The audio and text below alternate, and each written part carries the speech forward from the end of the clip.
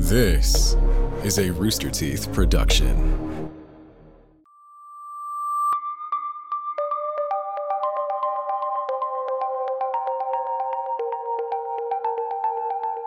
On Christmas Eve in 1945, a family's home was destroyed by a fire with 5 of their children still inside. However, their bodies were never recovered, and soon people claimed that they had seen these children alive and well around the area. Today, we discuss what we know about the Sodder children disappearance. This is Red Web.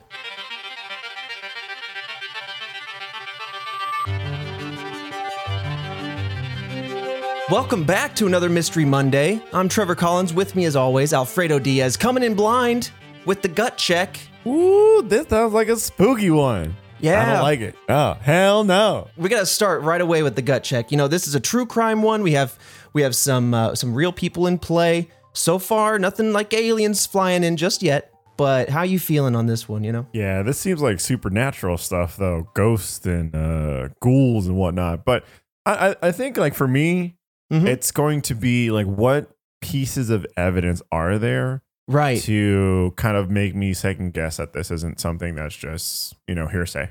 Yeah, for sure. And you know what? We like to like stir your brain up a little bit when we figure out these episodes and schedule them out. You know, we want to keep the variety coming. And we're coming on the end of a couple kind of more supernatural ones, some cryptids and stuff like that. So this one's, a little change of pace. Kind of pull your mind into a different direction. But yeah, we're going to dive into this one, and I'm going to break it down into a few sections to kind of distill all the information. So we're going to talk about the father, George Sodder, kind of his background, just a little bit to give you some context. And then we're going to go into the incident and then the investigation thereafter, before wrapping up, as always, with the theories. Now, before we get started, I do want to say, because I'm still super excited about this, we have the Task Force merch coming on April 6th. Just wanted to give it a shout out here at the top of the show. I gotta be honest, the designers, ooh, that was me kissing my fingers, chef's kiss. I didn't, kiss him on the cheek or anything. I'm really excited about this merch. It's clean. Yes, it's merch, but I mean, like, I don't know, it looks clean, but on top of that, this is something, Trevor, that the whole task force, right? It's something we randomly, just fumbled into. Threw out there. We fumbled into it. There was no plan. It's just like, oh man, it just came to our minds. And then you, the audience, grabbed it, ran with it, and now it's becoming this bigger thing. So that's why we're so excited. It's just so cool to see something like, it's just so stupid that we said we have a task force, and now everyone's like, I'm behind you guys. You know what? Let's do this. I'm in it. We're gonna figure it out together, dude. How did you all let this happen? Well, you got that, and then we also, I think at some point we need to come up with some, I don't know, like a pamphlet. Maybe eventually we'll get our way to a book. But we got all of our words that we like. We got the Trevor phrases and the Alfredo phrases, and Anyway, yeah. So thank you guys very much for digging into what we got going on here. Appreciate it. And if you want to support us, that's when it's coming. We'll leak out some photos as that date approaches on our Twitter page at RedWebPod. But with that aside, let's dive into this one. So George Sodder was born in Italy in 1895 to the name of Giorgio Sadu. So originally his name was of an Italian descent, and now he's changed it since to a more Americanized version of that name. At 13 years old, he immigrated to the United States and refused to talk about his time in Italy or why he left. His brother also traveled with him, but returned back to Italy after George passed through Ellis Island due to being homesick.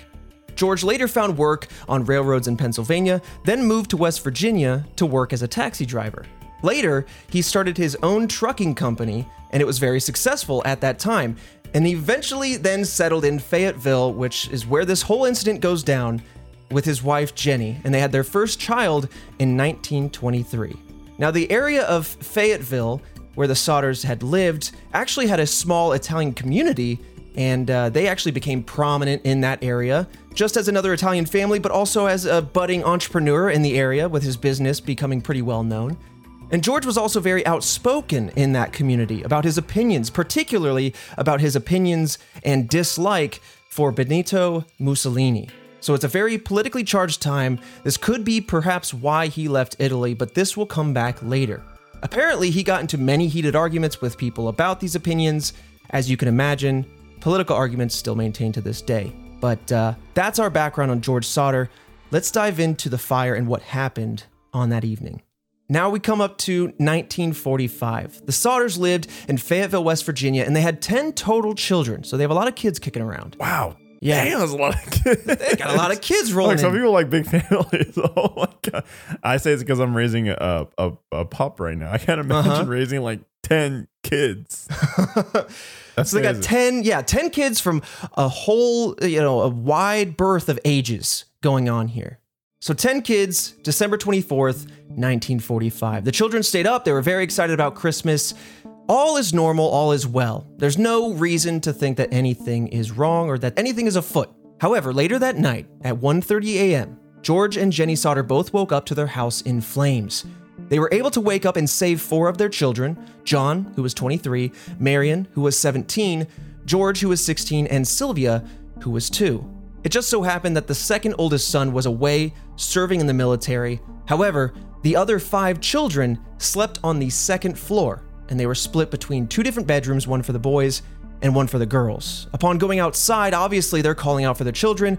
They didn't really get any response from them, and they weren't outside already. They just basically didn't know where they were if they weren't in the house. That's just terrifying. Like, I can't imagine. Oh, God. Like, first and foremost, the whole, like, oh, man. I mean, we had the whole cold storm here, and I had to worry about, like, pipes bursting like many others. And one of my neighbors, their pipes bursted, and it was just dunking water into their house for, like, 6 hours before the fire department came. So I can't even imagine, like, dealing with that kind of disaster in your house and trying to recover all that together. That being said, that stuff can be replaced, but, like... But people, family. Right? Like, if it happens to your family, it's just like, okay, grab the wife, grab the kids, the dog. But, like, what do you do when you have that many kids? Right. Well, it turns out, they went outside, they're panicking, they don't see all of their kids. They managed to get all the kids that slept on the first floor, thankfully, right? They get them outside, they're safe. Now, George, upon looking back at the house, doesn't see his other kids. They're not responsive. They're not, he doesn't know where they are, so you would assume that they're upstairs. So he goes back inside to see if he can save them, but the staircase at this point was fully engulfed in flames. So he's like, all right, plan B. Goes around the side of the house to get his ladder where he always keeps it so he can maybe get to the window, maybe rescue them that way, or something. But the ladder's missing. It's not in its normal spot where he always keeps it. So then George goes, okay, plan C. What am I gonna do here? He's got 2 trucks. He's like, all right, maybe I'll pull the truck up next to the house, climb on top of the truck, be able to get in that way. Odds would have it, neither truck would start. So immediately we got red flags flying off the wazoo. You got the ladder. Okay, so this isn't in the middle of nowhere, but it's also not in like suburbia, a neighborhood. This is, as I'm familiar with in Indiana, this is like, you can see your neighbor's house, not super far away, but also you got some comfortable distance. Now you got your 2 trucks and your ladder, your trusty ladder where you'd normally keep it. Things are afoot. Your ladder's gone, your trucks don't start. It's weird. So, I mean, Jesus, who did they piss off? Like, well, right. Yeah, I mean, that's the question. Here. It feels like something's up already. That's way too many coincidences. It's way too many. And let me just go ahead and give you one more before we continue. No, at this point, they're like, all right, we need to call the fire department. We need to get them here now because clearly this is getting out of control. The whole house is going to go down. Our family's still in there, but the phone doesn't work. So Marion, the eldest daughter, right? She runs to the neighbor's home to use their phone. Can't get an operator. She runs to another neighbor's house. Still can't get an answer. As luck would have it, though, that second neighbor then drove into town themselves to see if they could get some help. And they were able to find the fire chief, F.J. Morris, and alerted him to the fire. Now, this is about 2.5 miles away where this fire department is. From the Sauter home. But they didn't arrive until 8 a.m. on Christmas morning. Remember, the fire started somewhere between 1 and 1:30. When they woke up at 1:30, their house is ablaze.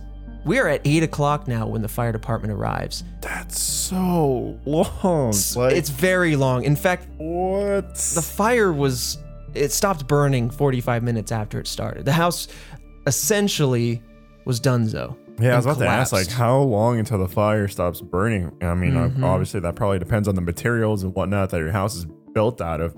but that's so long. Like, what a crazy long response time. Yeah, and I mean, on one hand, you got to know that, like, it's Christmas Eve. I'll get more into maybe the delays therein. I don't want to say that is a piece of evidence as to something being afoot here, but it is unfortunate, and it is a piece of evidence that goes into this case. But we'll dive into that a little bit more in the theories section with more details as to what might have been going on there. But yeah, I mean, the fire fully stopped burning 45 minutes after it started.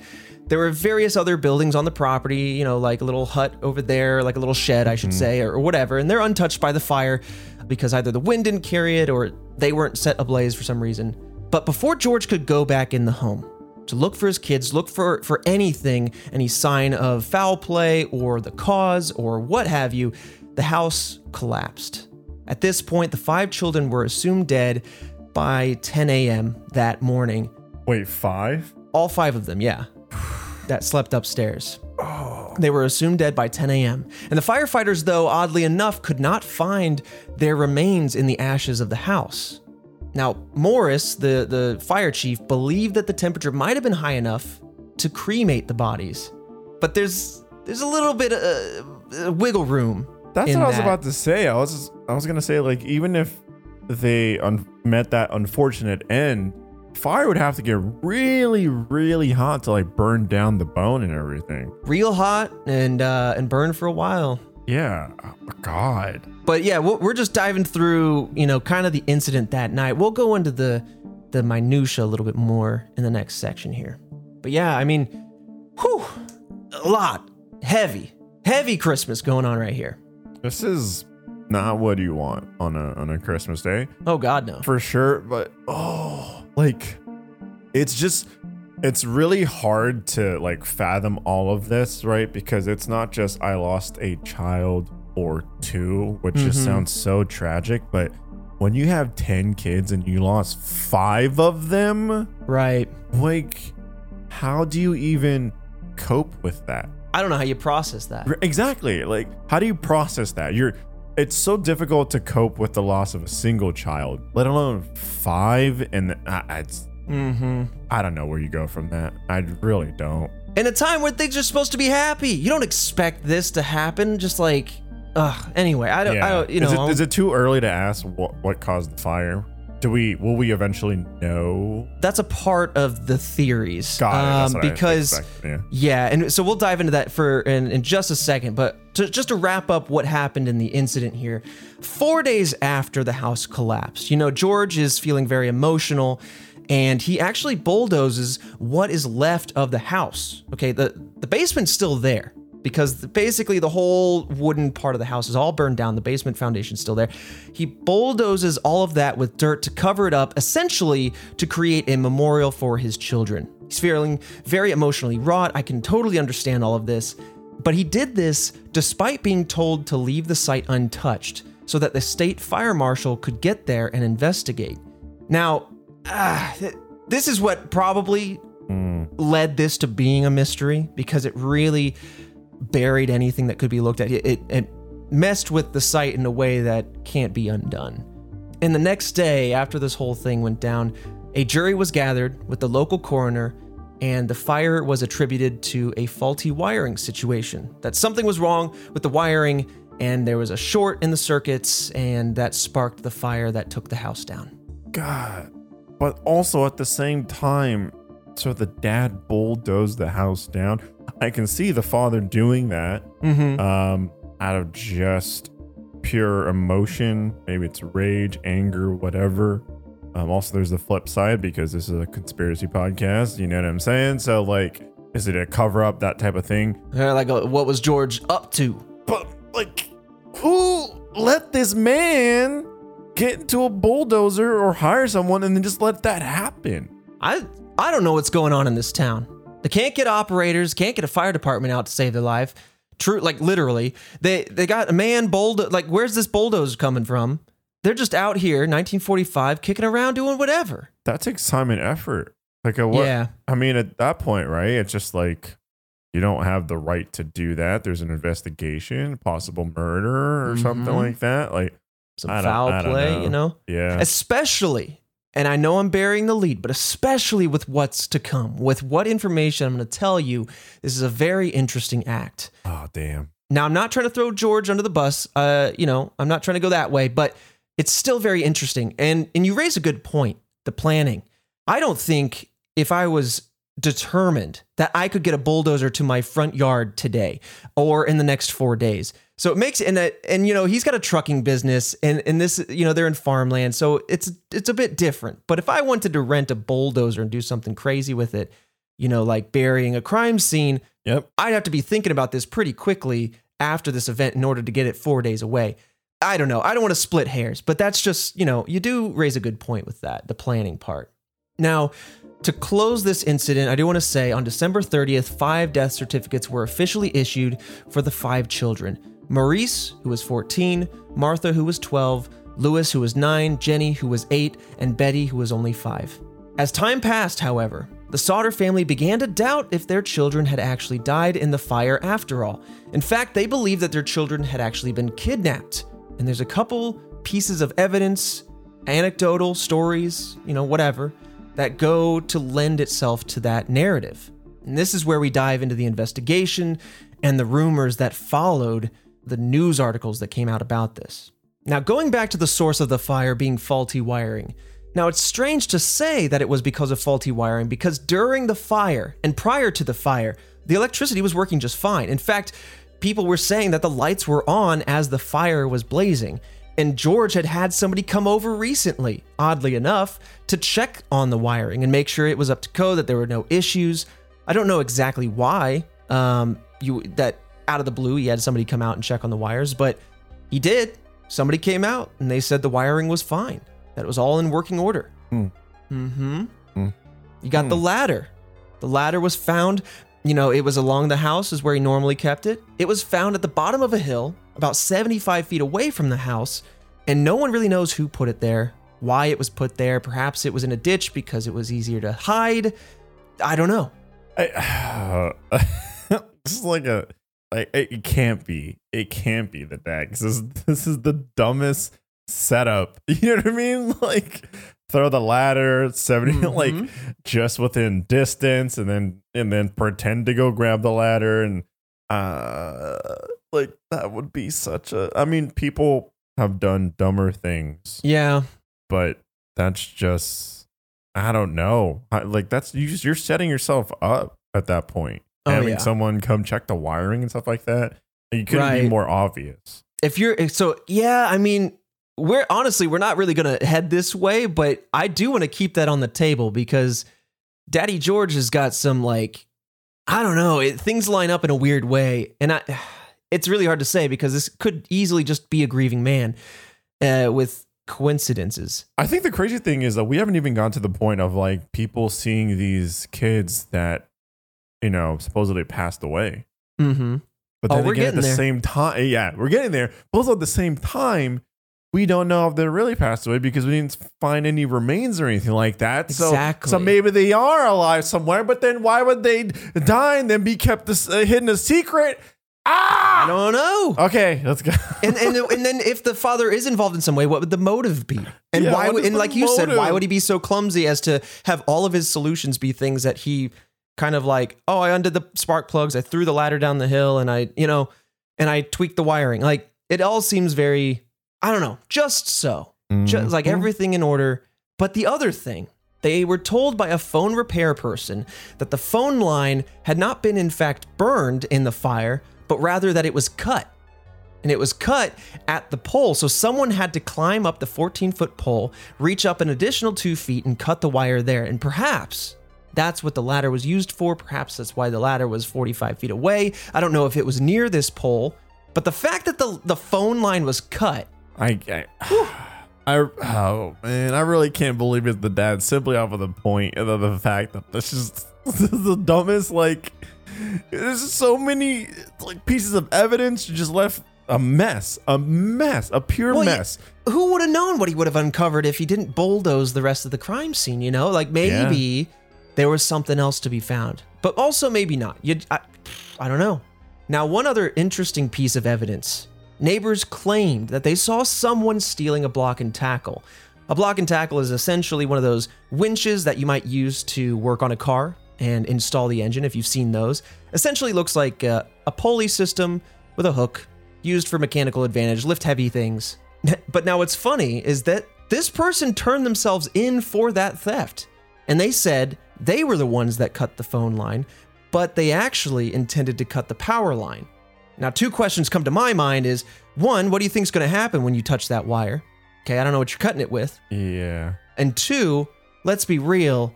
If you're outside stealing a block and tackle, what's cutting that power line going to do, really? I mean, it's not going to stop Betty from down the street, like, seeing you. Yep. And that's a long climb. It's a long climb. I don't know. I don't know if this is a red herring or if this is just a happenstance that kind of falls into things, or if this is related, but it certainly throws a wrench into things. This person also, by the way, denied clearly having to do anything with the fire. Meanwhile, they're turning themselves in for stealing this block and tackle. So, it's up to you if you want to believe them all the way, but I want to outline a couple of extra odd instances that happened that night that we haven't discussed just yet, that really start to lay the groundwork for exactly why the Sodders believe this to be more of a kidnapping or some other situation, like an intentional fire, rather than just pure accident. So first and foremost is Jenny waking up to a phone call that night before the fire went off, and she went downstairs to answer it. When she answered the phone, there was a woman on the other end asking for an unknown person, or at least a person that the Sodders weren't aware of. And in the background, Jenny could hear laughter and clinking glasses, and she said that the caller had a weird laugh. And she told the person that they had the wrong number and then hung up, going back upstairs, going back to bed.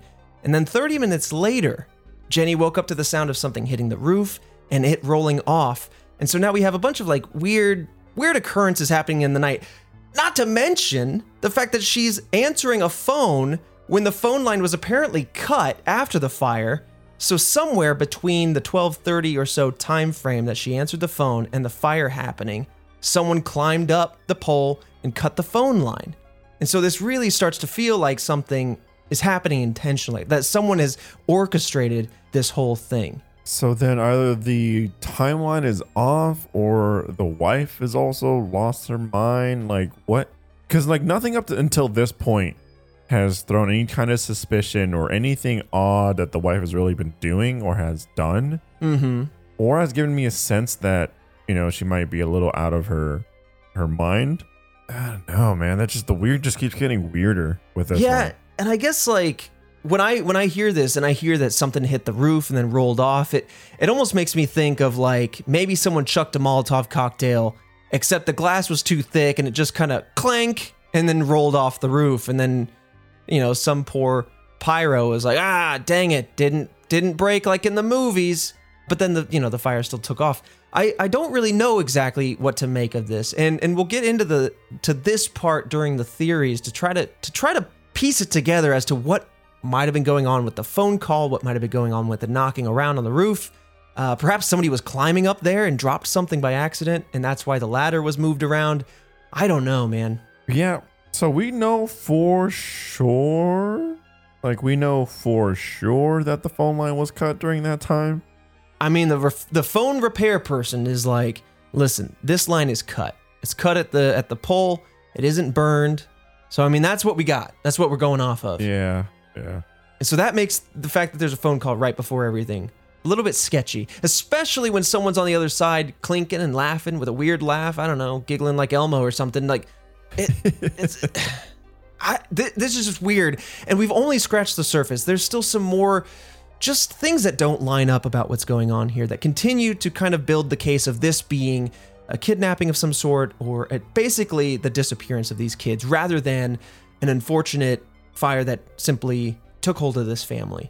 The other piece that kind of builds into this, or one of the other pieces I should say, is when they went to the local crematorium, they asked one of the employees there about their process for cremating. And he says it takes about 2 hours and they use fire at 2,000 degrees. And even still, despite it being hotter and longer than the house fire was, they still have bones that remain intact. So one would think that at this site, that you would have some sort of evidence, whether it be a few bone fragments or full skeletons or what have you, that there would be some sort of evidence that these kids were still in the house, but they didn't have any of that. Yeah, see, that's the big thing when the fire department was just like, oh, I mean, the fire must have like burned all the evidence down, or like all the, you know, the evidence of the bodies away. And I'm like, well, I remember hearing a long time ago, and often that it takes a really high temp of fire in order to do that. And then even then, there's still possibly bones that remain,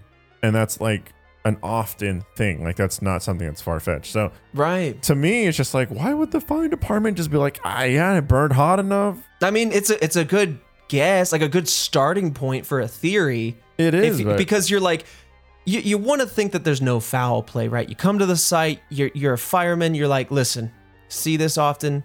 Unfortunately, this is probably what happened. The house went down, and in this particular case, you know, you would assume, because you have no other real evidence to go off of at this juncture, to say kids must have been in there. But because we can't find, what does Occam's razor say? If I can't find the bones, most likely I guess they were cremated.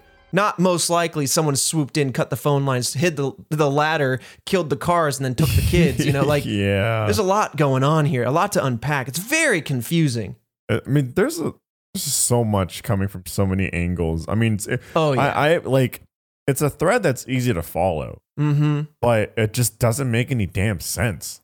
Well, let me get you to scoff and slam your notebook closed, because you're going to think this case is nailed shut. Because going back a few months into October of 1945, simply 2 months before the fire, a salesman by the name of Rosser Long had visited the home attempting to sell life insurance. That's not the only coincidence here. When George declined, he frustrated the salesman enough for the salesman to go and say, your house is going to go up in smoke and your children are going to be destroyed. And he said this because of, quote, the dirty remarks that you have been making about Mussolini, end quote. So I don't know what to tell you. Weird. But if I'm George, I'm thinking, that's the guy. This guy's coming at me.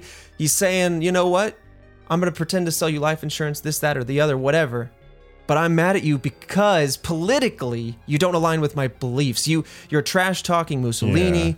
I'm going to burn your house down. I'm going to hurt your family. It's a little extreme, but I mean, people are that crazy. Well, you know, you got to remember, this is a fascist a coup d'etat that happened in Italy. So there are some strong feelings about what's going down over there.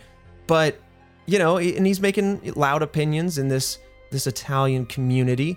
I don't know if that's enough to go burning down someone's house, but I mean, when someone's saying exactly what happens 2 months later, I gotta kind of be like, police, that's the man. Yep. That's our man. That's where your investigation starts. That's where we send the task force. Knock on that person's door. Send the dogs in. Start asking questions. Send the gabu, you know. off you go, little one. Send little boo. But a few months before the incident, a stranger came looking for work at George's truck company. Now, this is another strange incident that happened prior to the whole event. Now, this person, when looking for work, noticed a bunch of fuse boxes on the back of George's house. And oddly enough, they said, quote, this is going to cause a fire someday, end quote. Now, I don't know if that was being prophetic. I don't think that was nefarious. I don't think that this person, being a stranger, had anything to do with saying, I'm going to light that on fire. But it is something that says, maybe this is one of those guys that's like on the Mussolini side, or maybe this is just someone that's pointing out some pretty gnarly wiring at your house. I don't know. But it is odd. You know, I don't know how many people come to my house, say my house is going to be on fire, and then 2 months later, it is. Yeah. Again, a lot of timing. Weird. I don't think the timing would add up like that, but, you know, never know. At this point, we have a long string of oddities.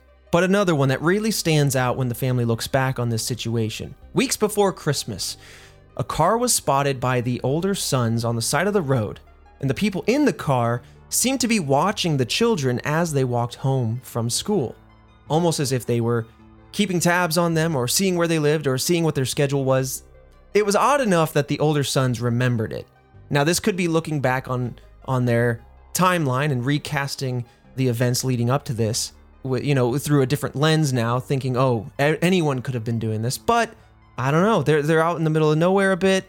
Maybe someone was planning something. Maybe he sparked something with this Mussolini conversation. maybe he has something going on in Italy that he doesn't want to talk about. You know, maybe you can't get away, like the Corleones. You know, you seen Godfather? True. Yep. Yeah. Maybe this guy, getting up to no good. I mean, to me, already, even before all of this, it's like I felt like someone orchestrated this whole catastrophe. But who was it, right? Who was it? Exactly. Who did this? Like, I mean, the salesman stands out like an obvious suspect, but everything, I mean, just everything, your gut says, boom, this is intended, this is planned, but the answers are arm's reach. It's just one of those ones, just one of those frustrating, like, so close. It's like, which line, like, which string do I grab onto? Because I don't know. They're in a whole bunch of different directions, and there's like misplays all over the place on this one. No one's doing anything right here. No, God, no. Bulldozing the crime scene, not a move. But what's interesting too is that later on, when visiting this now memorial, the site of the house, their daughter Sylvia actually found a rubber object in the yard, and George identified it or said that it was a napalm pineapple bomb. Now, this is a small bomb that would be dropped from planes in a cluster and could cause a fire, obviously. Jenny believed that this was the object that must have hit and rolled off of the roof that very night. That somebody chucked this cluster grenade to the house and that's what sparked the fire. I mean, yeah, right? Because, I mean, it's right there. It's something that, word I love to use. It's tangible. It's there. You can see it. You can feel it. You know what it is.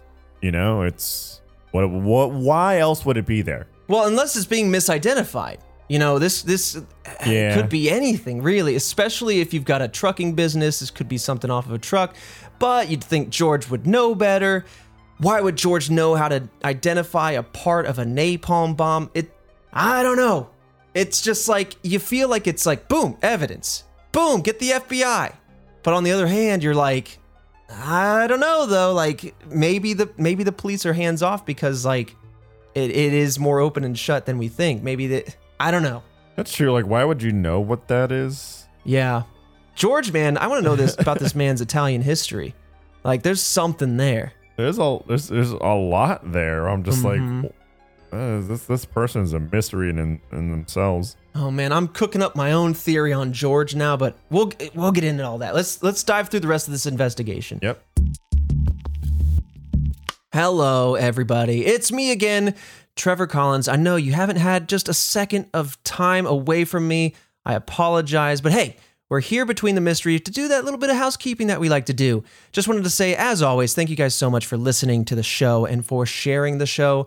Word of mouth is literally the most important thing for a podcast. It's sharing it with friends who you think would enjoy mysteries like ours, but also, reviewing us on Apple, liking us and subscribing to us on Spotify, etc. Those all mean a lot for the show and help us surface to new viewers and keep this show alive. So thank you very much for everything you guys have been doing to keep connected with us and staying in contact. And for all your feedback on social, always a treat to see what you guys are thinking about mysteries and what your personal theories are. But with that said, I do want to talk about a few sponsors we have for today. This episode of Red Web is sponsored by Candid.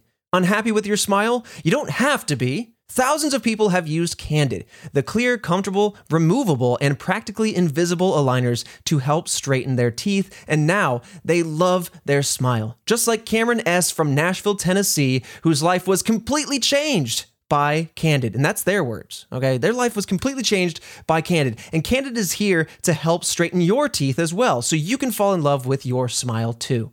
The average Candid treatment is just 6 months. You'll start to see results way before then, and it costs thousands less than traditional braces. I went to the Candid website in order to use their quiz to figure out how I would best benefit from using Candid. And they have a bunch of different angles they come from, whether you have crooked teeth, crowded teeth, discoloration, etc. So it's very easy to use. I was able to get through it in about 30 seconds, and then I was able to see if I qualified for Candid. And it makes it a very easy and smooth process, especially to do from home. Become your best you. Start straightening your teeth today. Right now, you can save $75 on Candid Starter Kit. Go to candidco.com/redweb and use code REDWEB. That's candidco.com/redweb and use code REDWEB to let them know we sent you. Take advantage of this limited time offer and save $75 on your starter kit. Just a reminder, that's candidco.com. That's the letters C and the letter O.com/RedWeb, code REDWeb. Save that dollar. This episode of RedWeb is also sponsored by Final Space. Calling all crew members. The ship is preparing to take off. Keep an eye out for asteroids and black holes as Olin Rogers' animated space adventure returns. That's right. Final Space Season 3 is coming out for a smooth landing on Saturday, March 20th at 10:30 p.m. Eastern Time, only on Adult Swim. Season 3 picks up right where things left off, bringing unexpected twists and turns as Gary and the crew enter Final Space to rescue Quinn. After discovering that they are now trapped in Final Space, the stakes get even higher as the crew must do whatever it takes to survive and desperately find a way home. The fate of the galaxy hangs in the balance, with Invictus and the Lord Commander hellbent on total annihilation and capturing Mooncake to harness his immense power. Gary and the crew's only hope is to team up with Earth's sole survivor. Will the crew be able to escape Final Space? Will Gary and Quinn pull their daring rescue attempt to save Avocado from the Lord Commander's clutches? Will the sudden appearance of a gigantic black hole be the end of Team Squad? You can't miss the Season 3 premiere of Final Space on Saturday, March 20th at 10:30 p.m. only on Adult Swim. Not caught up? Well, you can stream Seasons 1 and 2 on HBO Max right now or at the link in the description. Now, obviously, fueling the belief that their children were kidnapped were sightings, apparently, of the kids that were sparked by the fact that photos were posted in newspapers. People could now recognize these kids and see them around. There was a woman who was watching the fire from the street, and she claimed that the children were seen in a car the very same night as the fire. And 50 miles away in a tourist shop, a woman claimed that she was serving the Sauter children breakfast the morning after, and she also claimed that the adults that they were with had Florida license plates. Now, 2 weeks later, after seeing their photographs in the newspaper, a woman claimed that she saw the children in a hotel in Charleston, South Carolina. So now it feels like whoever these people are have these kids and they're moving south down along the coast. And the timeline kind of works out that way. The direction works. The Florida plates kind of line up in that way. And this woman here at the hotel said, quote, "The children were accompanied by 2 women and 2 men, all of Italian extraction, aka descent."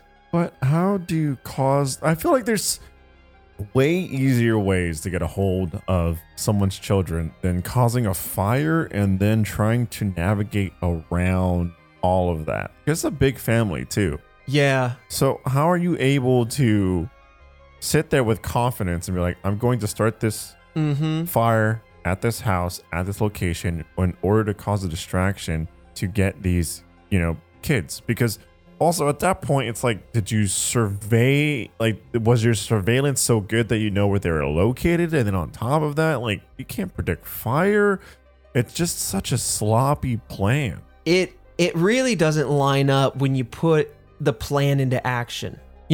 All these odd instances definitely paint a story, but you're right, something's off. One last thing on the hotel woman here is that she did try to interact with the children, and she said that the adults were quite hostile towards her. Basically, hey, don't talk to these kids, don't look at them, whatever. Now, when it comes to that night, you raise a good point. Why would they start a fire and then try to kidnap them during the fire? Maybe, I don't know. I don't know what was really going on there. But when they're apparently, and this is if you can trust the eldest son, and that these people on the side of the road were in fact the same folks in play, why wouldn't you just kidnap them when they're between school and the house? Why would you have to set the house on fire, jump into a burning house while the parents are definitely home, try to navigate getting kids out? How are the kids going to go along with it? Because they're relatively old. They're going to make a fuss, they're going to talk, they're going to scream, or whatever. It's just, my mind is scrambled. It seems so extreme and poorly planned. Yeah. Well, at this point, the Sauters contacted the FBI. The FBI felt that the disappearance was more of a local matter, so they stayed hands off. At this point then, the Sauters decided to hire a private investigator named Cece Tinsley, which, let's be honest, I don't think I've heard a more 40s name in my life. Cece Tinsley. This guy's definitely got like a mid-Atlantic accent, you know, like one of those tan hats with the card in it. Oh yeah.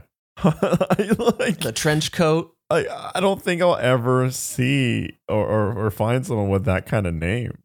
I know, right? This is like straight out of a comic book. Yeah, no, 100%. I don't think I'll ever run into anyone in my lifetime with that name. Now, granted, now saying this, someone might be like, that's my name. No, not like CC, like CC's Pizza or Cecilia. No, I mean like the initials C and C. Tinsley. Like C. Tinsley. This guy's just like, call me C.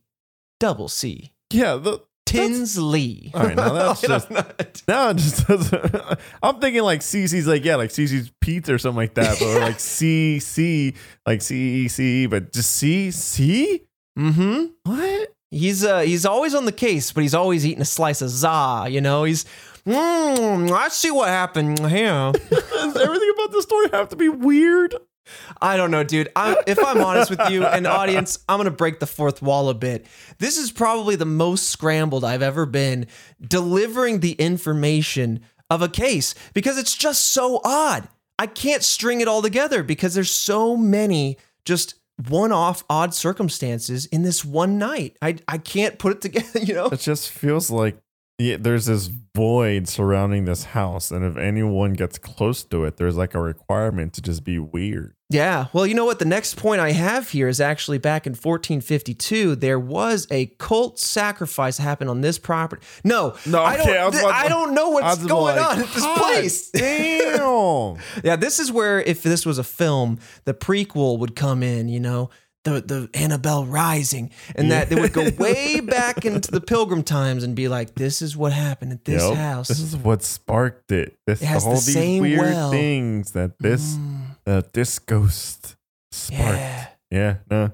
But anyway, back on the real track, CC Tinsley's on the case. He's smacking on the za.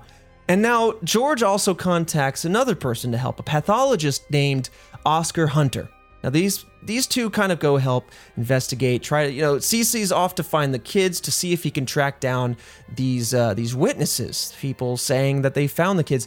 And Oscar is investigating the site of the fire. Now it is worth mentioning that Oscar's not in play until August of 1949. So we are almost 4 full years after the case. So mark another tally down. You know, if you're playing the drinking game of odd things happening, well, God rest your soul. You're going to have a bad day today.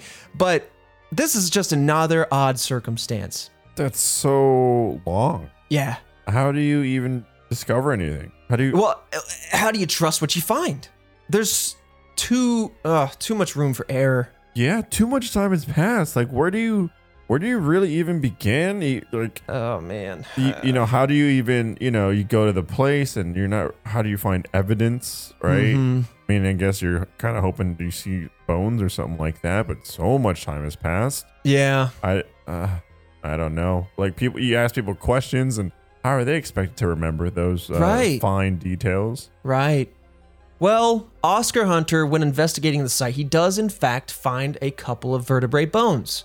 However, these bones were sent to the Smithsonian to be studied by Marshall T. Newman, and they found that these bones would belong to a 16 to 17-year-old male.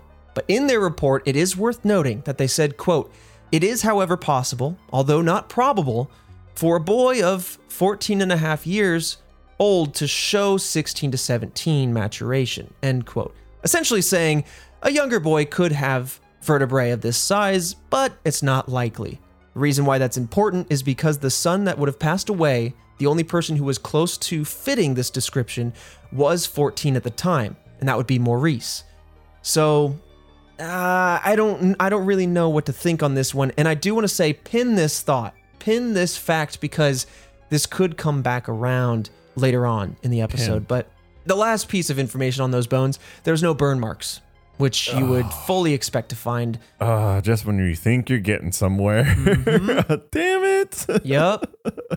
I should know at this point not to get baited by some of the things. No, you know these are unsolved, mostly. God. But these findings led to 2 different state hearings, and both of which were halted by the governor of West Virginia and the state police superintendent. They told the family that this case was hopeless, and they squashed those state hearings. which, weird. Okay, first of all, it really feels like the government and the local assistants, all the way from the fire department to up to the governor, they're not helping out. Especially when the FBI is like, nah, this is their problem. This is local. And then local authorities are like, I don't know, man. Good luck. Yeah. Like, damn. The government just pretty much is like, oh, man. Roll over, play dead. Don't even. Oh, God. Yeah. Especially like if you have an investigator that's like, I'm going to reopen this. I found some stuff. You know, here we go. New discovery in the case. It's unsolved. And then for it to be shut down by the authorities? Right. And I want to know more than just hopeless. I want to be like, no, those were planted. We don't think that this is actually what's happening. Yeah. You know, like, say something else. Don't just go to the family and be like, you're hopeless. Bye, you know? It just seems so lazy. Right. Well, to add insult to injury, a few years after the fire, George actually saw a photo from a New York school in the newspaper and thought that in that photo he saw one of his own children, his daughter Betty. So he was so convinced that he drove all the way up to New York to go to this school to demand to see the student, to see if this is in fact his daughter, and he is denied entry, as one might expect, but nothing came of that.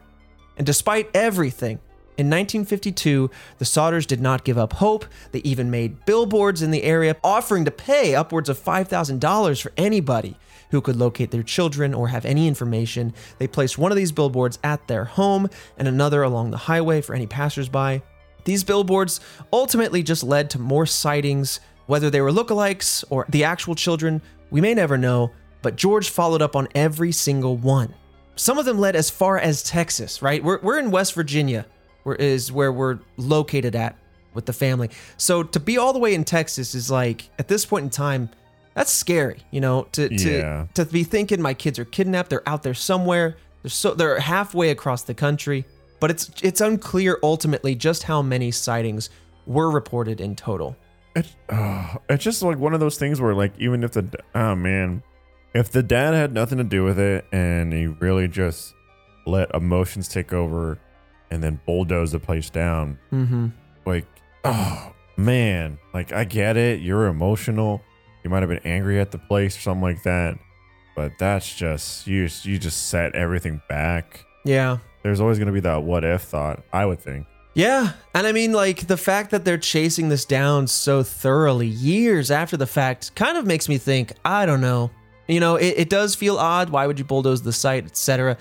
It makes me kind of recuse the father from any sort of guilt. I think, you know, it was an emotionally charged act of bulldozing. But it really kind of, in my mind, makes me think, all right, I don't think there's anything inside happening. It makes me feel truly that maybe it was politically fueled in some way. The violence back in Italy with Mussolini or perhaps the mafia, that's where it really came into play. And if the father was involved at all, that it would be that. And perhaps, and again, I'm theorizing wildly now, but maybe there was like a guilt going with that. And maybe that's what fueled, I don't know. Fueled the thorough search. It's just a wild case, a wild and emotional case. It really is. But the last thing I want to say here on sightings is that they had received a letter that was postmarked from Central Kentucky, and it contained a picture of a man that very much resembled their son Lewis, who would have been in his 30s at that time. Now, what's odd is on the back of this photo, it said, quote, Lewis Sodder, I love brother Frankie. Lil Boys, A90132 or 35, end quote. Frankie was the nickname that Lewis called Maurice, and the Sodders then hired another private investigator to locate Lewis in Central City, but they never returned and they lost contact. The PI that they sent to Kentucky disappeared without a trace. It's thought that maybe the investigator ran off with the money or that they were stopped by somebody, but we'll never know because they disappeared into the night, never to be heard from again. And we'll never know if this was in fact their lost son Louis or Lewis or not, or a fake or something. That's so unfortunate. Yeah. So it's really gut-wrenching all the way to the end. And that's really all the facts that we know about the case, or at least without doing an extraordinarily deep dive. Those are the facts about the case. And that leads us nicely to the theories section, which As with some episodes of Red Web, the theories are pretty straightforward. In this case, we're going to digest between two different theories. The fact that this fire, on accident or not, was the cause of the unfortunate end of 5 children in this family. And then we have the other theory, which is that the children disappeared in that night, that they were kidnapped in some way, and that they were taken from their home, regardless of the house being burned down or not. And so we're going to dive into both those theories, all the facts therein, and kind of conclude with our thoughts on the matter. So let's dive into the two sides of this situation and see if we can't make heads or tails of, honestly, the list of odd moves, odd events, odd circumstances, everything that's going on here, and see if we can't decipher between the two realities. Give me some. Give me some. Gotta give you something. So despite the many strange occurrences surrounding the fire, many believe the Sodder children did in fact pass away during the fire. Now, if the Sodder children were really kidnapped, some of them were too old at the time to go along with it in the way that the rumors were going around and that the rumored sightings were described. Just as a reminder of their ages, Maurice was the oldest of 14 and Betty was the youngest of 5. And they were, the ages therein. And that kind of makes sense, if they were seen at a hotel, that unless they were feeling scared or threatened or whatever, some of the sightings, some of the ways that the kids were acting in these stories wouldn't really line up with their age. I don't know.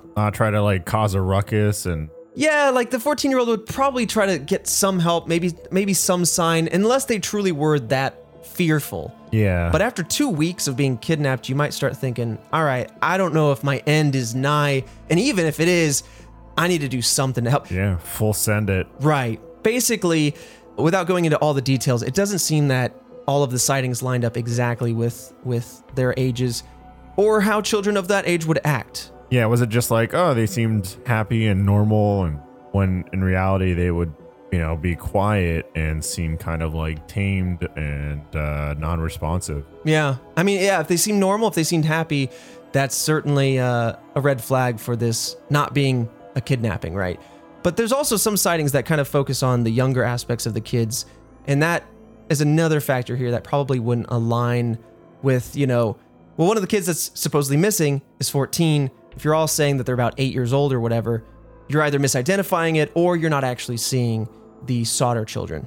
Now, a couple more pieces of evidence that kind of go towards this being just an unfortunate accident is that the 5 children all slept upstairs in 2 rooms, and it's totally possible that they succumbed to the exposure of smoke, whether they suffocated or kept them unconscious through the fire, which kept them unresponsive in time for George to then try to find his way back in.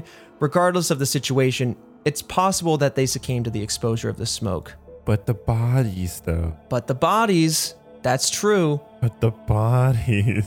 Now, regarding the bodies, and going back to what the cremation employee was talking about, right? We were talking about 2,000 degrees Fahrenheit. We're talking about 2 hours, certainly outside the scope of this fire. But at the end of the day, that was for an adult body.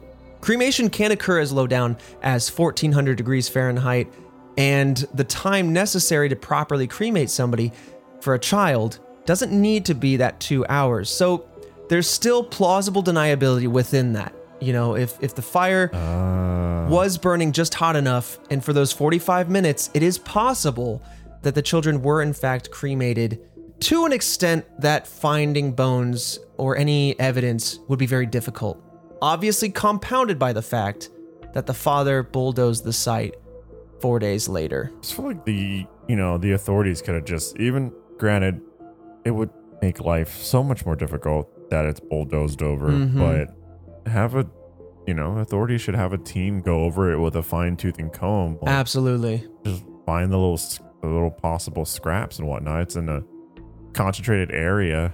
Yeah, it's those bones that were found. I mean, that's totally possible that whether that was planted or not, that's totally possible that those were just bones that didn't happen to get as badly burned, that they were just around, and the rest of the bones that were burned became brittle and maybe got crushed in the bulldozing or got crushed when the house fell apart. It's really hard to say. And the Smithsonian coming forward and saying that this would be a 16 or 17-year-old with the unlikely situation that it could be a 14 and a half year old. It's there's still enough room in there to be like, yeah, I know. You know? That's the thing. There's just enough room. Just enough room to keep it open.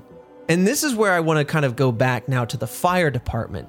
I know we talked about it being Christmas Eve and people probably being hunkered down with their families and sleeping with it being in the middle of the night. But it is worth noting that their delay could have been due to the fact that they were made up mostly by volunteers, and they had a very low supply in general after World War II ended. And ultimately, when fire was reported at this point in time, firefighters had to call each other one by one in order to get together to go fight the fire. So all the circumstances kind of come forward to delay their response time. They had to all call each other on a holiday when it's in the middle of the night, when they're low staffed, just because of the circumstances of the time.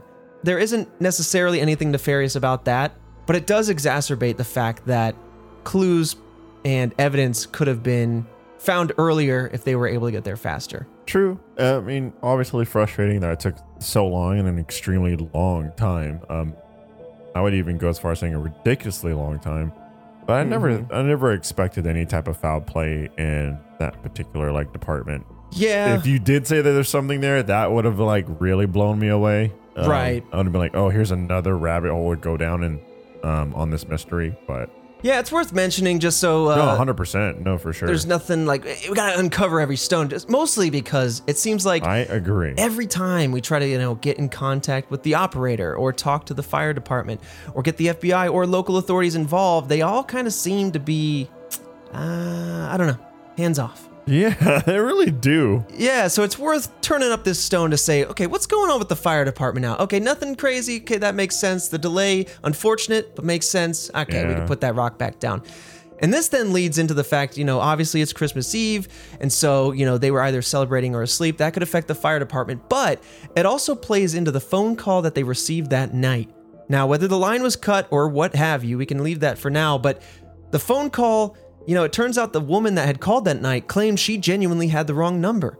And the fact that there were laughs and clinking of glasses could still be a part of that Christmas Eve celebration. It could be that a lot of unfortunate coincidences happened that night that had nothing to do with the accident. But it sounds like they got a hold of the woman and she said, no, I genuinely had the wrong number. And, maybe it's like the guy on the side of the road. Once something crazy happens, something truly dark and unfortunate, maybe you just look back on some of these things with a different lens and you say, what about that moment? What about that moment? Yeah.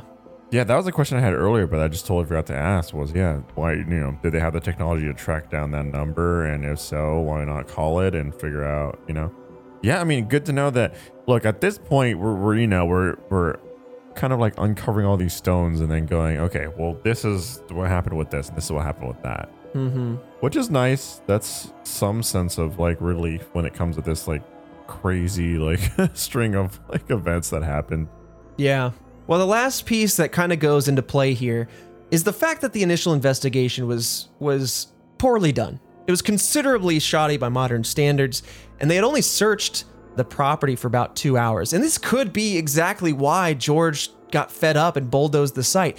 He either A, trusted that the site was thoroughly searched, as it, he's leaving it up to the experts, and he said, well, they didn't find anything. I might as well make this into a memorial so I can stop looking at the pain. Or he was angry that they only took 2 hours to search for it, because modern searches would take days or even weeks to really comb through the rubble there and try to find evidence. I didn't even think about that. Yeah. But I mean, that's just another thing. Like, if this was just an accident, this mishandling of the situation is what really cracked it open to people thinking, well, maybe something else is here. Maybe something else is going on, because they didn't find anything. But I don't know. Maybe they would have found something if they looked a little more thoroughly. Yeah. I mean, that's the unfortunate thing about a lot of these like mysteries, right? It just seems like if there was just this moment right here, if it played out differently, then it could have blown everything wide open. Right.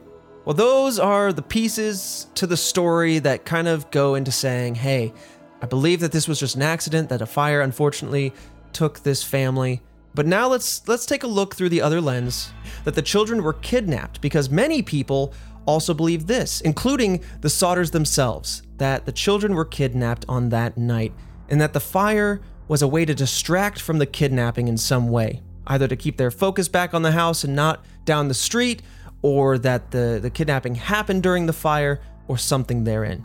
Going back to a couple of those instances we talked about earlier, it was extremely strange for the ladder to be moved to such a random location, 45 feet away from the house down a hill, and to have both the phone and the cars not working. Essentially, every avenue for help was just taken. Yep.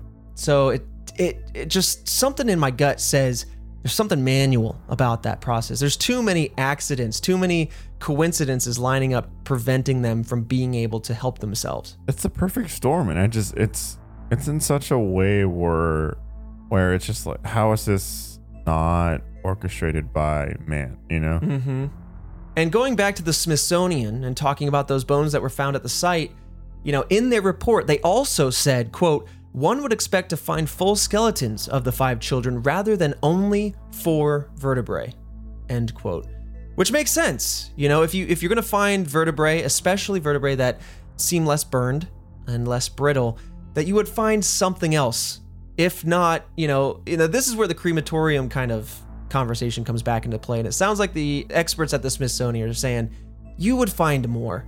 I mean, even if they were bulldozed, coming back years later, you would find other pieces of bone there.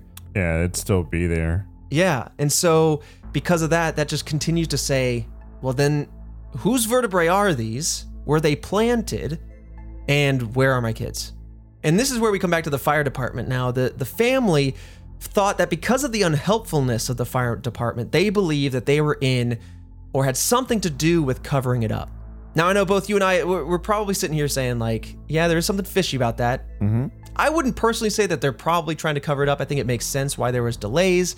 Not ideal, certainly, but the family certainly felt otherwise. And I don't necessarily blame them. Yeah, no, not at all. Like at this point, you're just frustrated. You want answers. Things aren't going the right way. You're just lashing out at that point. Yep. FBI, Fayetteville police, and fire departments, they all refused to assist in the investigation. The governor refused to help. And it's also uncertain as to why certain authorities were refusing to assist in the case. Outside of saying it's hopeless.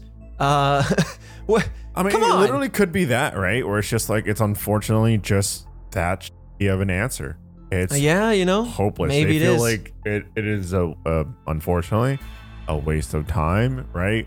Where they don't think that anything's gonna pop up, and it's a way of saying it. But you know what? That's a really good point. The bedside manner is terrible, but the fact that we're even talking about this being post-World War II, and the fact that we're struggling to get firemen and probably policemen at this time, if resources are thin, and you got to make the judgment call, right, as a chief of police, and say, this is worth our time, because every man or woman that you send onto that case to focus on it is now away from a different case, or preventing further crimes. So, yeah, that's a really good point.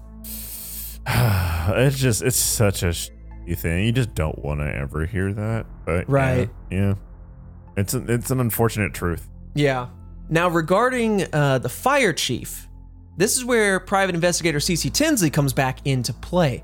Now, Tinsley heard that F.J. Morris, right, the fire chief, claimed that he had found a heart while investigating the site of the fire. First and foremost, how are you finding a nice and tender soft tissue heart and no bones? Like, the immediate red flag. Huh? But then also, like, where's the heart? Like, what? Anyway, he said that he found this heart and that he buried it in a box in order to give whoever it belonged to a proper burial. Now I'm sitting here going, if it's a truth that you're saying right now, that it's one of the kids, and why didn't you tell the family? How did the private investigator need to come forward and find that out? And then Tinsley then said, well, all right, let me go find that. He dug up the box, brought it to a mortician, and the heart turned out to be beef liver. So F.J. Morris went through this whole rigmarole of saying he found a soft tissue organ at the scene of a fire. The whole body burned away except for the heart, went off to go bury it. He actually did that, but with beef liver, and then told a private investigator about it. I don't know what the motive is here. I don't know what the heck is going on. Yeah. what is the reasoning behind this? Well, I can tell you what he's said. So Morris confessed that he placed the liver there because he believed finding remains would give the Sodders closure and that they would stop searching for the children. That's messed up. It's messed up for sure. If this is a benign act, if this truly is what he's doing, I guess I can get it. You want some form of closure, otherwise this is going to go on forever. And so by kind of feigning finding something, you can say, hey, found something, this closes the case. I hope this can allow you to rest better knowing the outcome rather than what if or where at, Mm-hmm. But man, if that isn't messed up, especially to go off and actually bury a piece of organ, I don't know. That's a little extreme. Like, it really is. I understand that you don't want you kind of want to give the family like this sense of like relief and everything like that. Mm-hmm. But pretty bold. I don't know.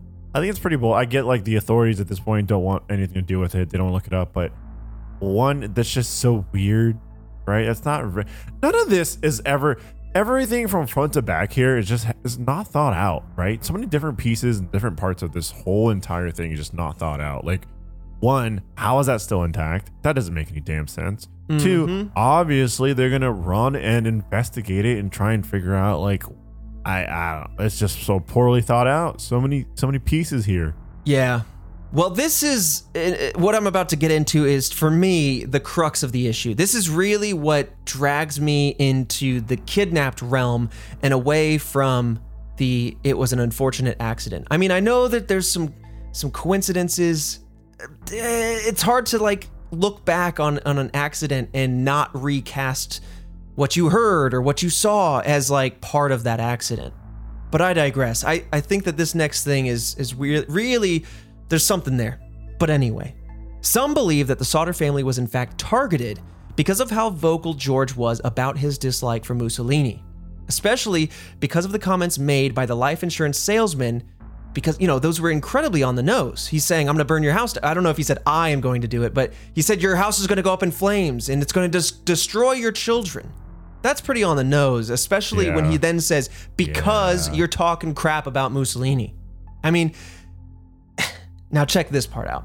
One of the members of the jury that determined that the fire was caused by faulty wiring was the very same life insurance salesman that approached the Sodder residence and threatened to burn the home in anger.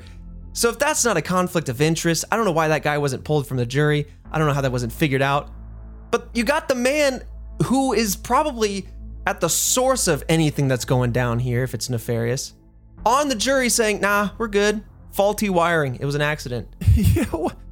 Again, messy. I mean, there's just a trend here with a lot of these like unsolved mysteries where it's just things are poorly handled or just an outright mess. And it doesn't. I gotta keep remembering with certain like conspiracies and mysteries and whatnot that common sense, I guess, just goes out the window. I don't know. I guess it's like, what are the recipes for an unsolved mystery? And it's definitely a sprinkling of ignorance and a dousing of not paying attention and like a huge dash of just mishandling the scene. Oh man. Well, what's interesting too regarding Mussolini is that Jenny Henthorne, who was Sylvia's daughter, Sylvia being the youngest of the children, she was 2 at the time of this incident. Her daughter came forward to the podcast called Most Notorious, and she said that the fire might have been intended as a warning to George over his comments about Mussolini, and not really something intended to harm anybody. That the phone call and the object hitting the roof could have been ways to get their attention, to wake them up, to make them leave. Because, hey, we want to get your attention. We want to scare you. We're not trying to kill you or your family. That's a whole other level. Yeah, and she also added that maybe the children were able to escape the fire, but saw something that they shouldn't have once they were outside. Maybe whoever was throwing something at the house, and then maybe that's how they disappeared or were taken in some way. It's truly hard to say. It really, really is. But I mean, look, that is by far a possibility. But just, we'll never know. We'll never know. Right. And because of, George's refusal, he refuses to speak on his life before immigrating. Some are saying that there was something else here, something else in play, whether he was, some people are going with the mafia connections, that there was some sort of motive for the fire via that, or some motive for the possible kidnapping because of the mafia connections. I mean, listen, there was a coup d'etat. There was that's how Mussolini got in power. And who's to say that George, perhaps the guy that changed his name to an American version of his Italian name, who's to say this guy wasn't also in politics in some way, that he wasn't fleeing the country from that, you know? Yeah. What ties? Yeah, there's too many loose threads here to really try to nail this down. But regardless, truly unfortunate all the way around, however you slice it. Wow. Yeah, I mean, to be honest, I can go either way, you know? It's like the threats, as much as I just want to kind of like push them aside and be like, oh, just threats, it was the times, or you know, obviously just the angered people. They're just so accurate. They're so accurate. Right. I tell you, if I made a tweet about Dunkin' Donuts coffee burning small puppy, and then that happened, I'm getting called on. I'm turning you in. You know what I'm saying? I'm turning me in, first of all. Let's just be real. I'm getting right in there. Point, I'm saying, I would have already turned myself in. Wasn't me? Yeah. No, there'll be no one. Listen, guys, this was just it was an innocuous reference at the time. I didn't expect it, to come forth as a fruition. But hey, if you want the lottery numbers, I got you. I don't know, man. It's just, how do you spell something out so plainly and then have that thing happen? And it's not just accidentally saying what happened. It's not just like coincidence, big shrug. It's just everything else around this is probably one of the most, it's probably one of the simplest mysteries we've discussed, but also the most clouded.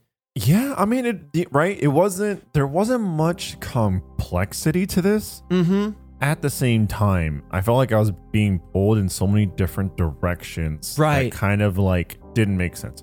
And I'll go back to saying what I said earlier. There is some relief in knowing that certain things like the phone call or the fire department taking so long, like it doesn't really seem like there's anything there. Yeah, nothing foul play like. Right, yeah, any type of foul play whatsoever. So there is some like relief there. It's cold comfort, to say the least. But yeah, I don't know how something so simple could be yet so confusing. Yeah, and I mean, I guess when I really, really think about this as we come to a close, as I try to figure out personally how I feel about this case, I want to say that there's a lot that goes down in a situation like this, a scenario, an event. Losing any family, I can't even imagine it. Losing 5 children is probably gut-wrenching, again, to say the least. And to look back on that moment, to figure out what could have been changed, what could I have done, what did I actually see, what was a part of this event, and what was just something that happened in nature. Like an acorn falling off the roof could now become something else entirely. And you want to recast the moment to figure out what's going on here. And you want to hope that they're still alive. And as dark as it is, by being kidnapped, they would still be around somewhere. But anyway, I digress. The thing that really comes down to, for me, is that unless they met an unfortunate end after being kidnapped years later, I feel like as adults, they would have come forward in some way, whether they would have admitted who they were, because if they're 14, they're not going to forget, That was a passing thought that I had, right? Yeah. Where if they were kidnapped, then at that point, they probably met an unfortunate end because, I mean, like, what are you going to keep the person locked up for 20, 30 years? Right. Which even then is like, well, why are they then, several states away 2 weeks later, or potentially in Texas? It becomes like, well, what is the end goal then? What is the right? Like, where do you go from there? Because then, if you don't kill them, then they're just people that you take care of and then you have to deal with keeping them locked down and quiet for essentially the rest of their lives. And then if you let them go, like you're saying, they are more than old enough and capable of coming out and being like, hey, this is what happened, here I am. Wild case. Very wild case. Honestly, Task Force, we'd love to hear your thoughts. We always do. We scratch the surface. We're mystery enthusiasts. We're not we're not the documentarians. We're not going to dive into all the nitty gritty as much as we'd want to. We do a lot of mysteries once every week. And so we always love hearing your thoughts when you hit us up on Twitter, at RedWebPod. If you go to roosterteeth.com, you can listen to this podcast, but there's also a comment section there. But however you listen to the podcast, thank you so much for listening and sharing. There's a lot of new listeners that we've had over the past few weeks that we've seen, and we really appreciate your thoughts on some of these cases. You guys come forward with a lot of theories that we might miss, and maybe we'll tap on some of those with some update episodes here to come. But with that said, we will see you guys next week for another mystery.